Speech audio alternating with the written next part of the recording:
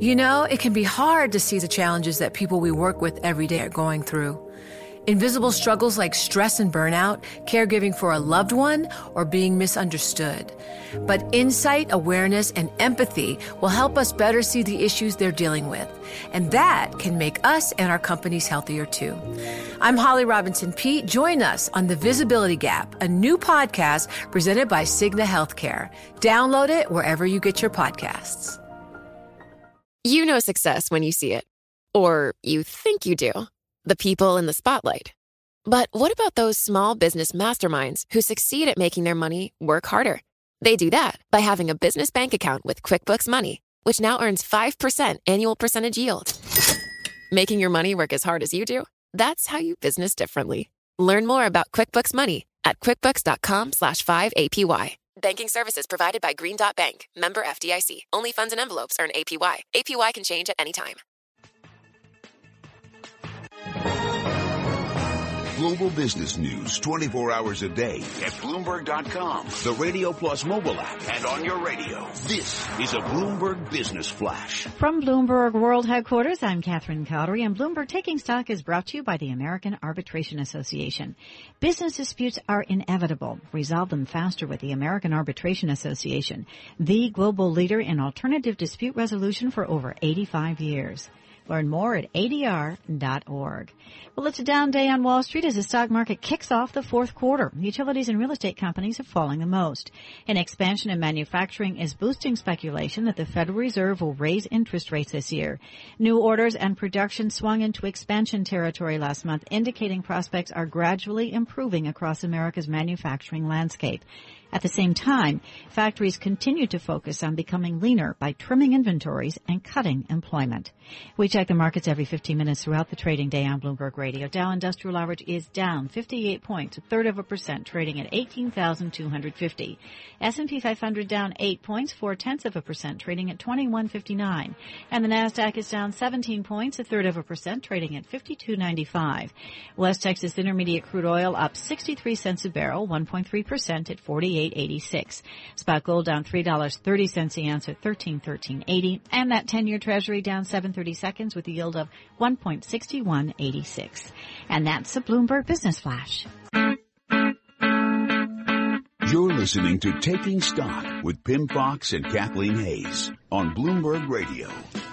Very special show today in Cleveland. We're going to be interviewing the president of the Federal Reserve Bank of Cleveland, Loretta Mester. Ahead of that, we want to take a look at Cleveland, the economy, where it's heading and what's driving it. And, of course, sports, talk about the Cleveland Cavaliers and more are certainly at the forefront of that now.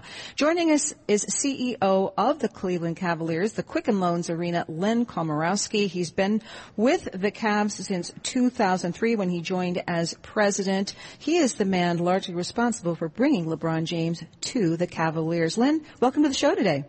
Kathleen, thank you. Great to be here, and thank you for coming to Cleveland.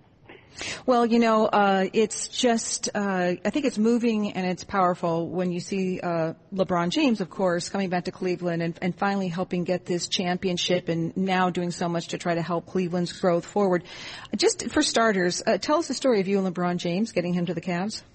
Well, I think, first of all, just to put that in proper perspective there, I mean, really, credit is due with our owner, Dan Gilbert, and Dan and his partners, Nate Forbes and Jeff Cohen, along with our general manager, David Griffin, and basically setting the stage, you know, for LeBron's ultimate return to Cleveland, and really, again, just creating an environment and atmosphere that made it attractive for LeBron to come back here. And obviously, being from Northeast Ohio, that only just added greatly to that as well. But, you know, as a first step there, our general manager, David Griffin, had re-signed Kyrie Irving, who is an amazing player in his own right, who was a free agent prior to LeBron making his decision to return. And then, hence from there, we all saw, I think, the essay from LeBron about this being bigger than basketball, and it certainly has proven out to be the case. So, what has this meant so far? It's still early days, but how does this NBA championship, the Cavs beating the Golden State Warriors, have you seen the impact on the local economy? How are you and your organization going to drive this forward to make this broader impact? Well, I think, first of all, with Dan, we have an owner who's just believes in these great Midwestern cities such as Detroit and Cleveland.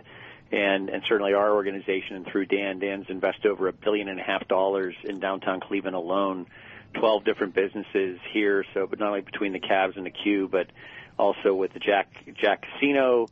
Quicken Loans has a major presence here as well. Our ticketing company, Access Veritix. So in many different ways manifested itself. But I think the best quick story I could tell you here is that in 2012, I previously was the chairman of the board of our Convention and Visitors Bureau, and we had gone through a study about what Clevelanders, in terms of recommending Cleveland as a place to visit or to have a business conference or leisure travel, and it showed that only 34% of people in the Cleveland region would recommend their own city, which, to give you some context, that's typically in the 60s. And higher people who feel great about their city in the 80th percentile. So we're like the lowest of the top 50 markets. After LeBron announced he was returning, along with that same week, we also had won the honors for having the Republican National Convention here. And that spanned 3 days between each other. It was a bit of a tipping point for our community in terms of an attitudinal change and how we felt about the city, even though there's been a lot of strong indices in terms of economically things moving forward. And that survey, again, that the same type of survey came out, and 54% of Clevelanders felt that they would recommend Cleveland as a place to visit, as a destination.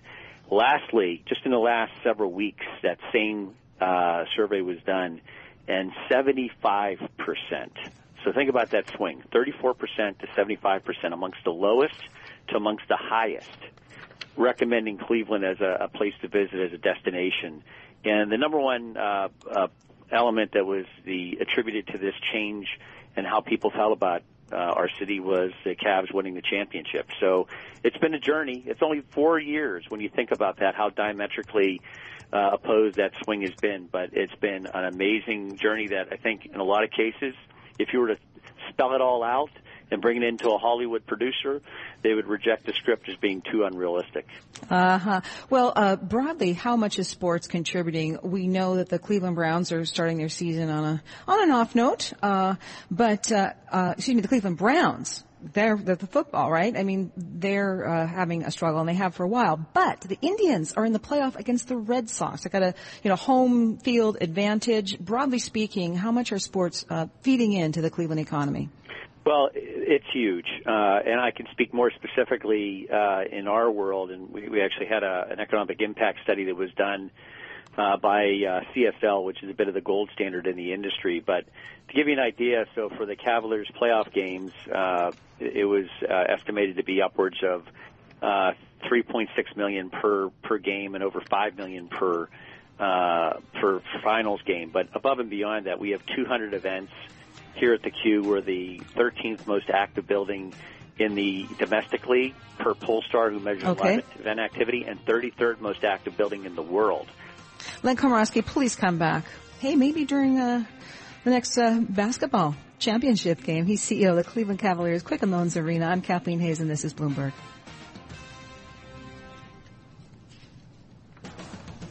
Taking stock, broadcasting live today from the Federal Reserve Bank of Cleveland. Our exclusive interview with Cleveland Fed President Loretta Mester coming up.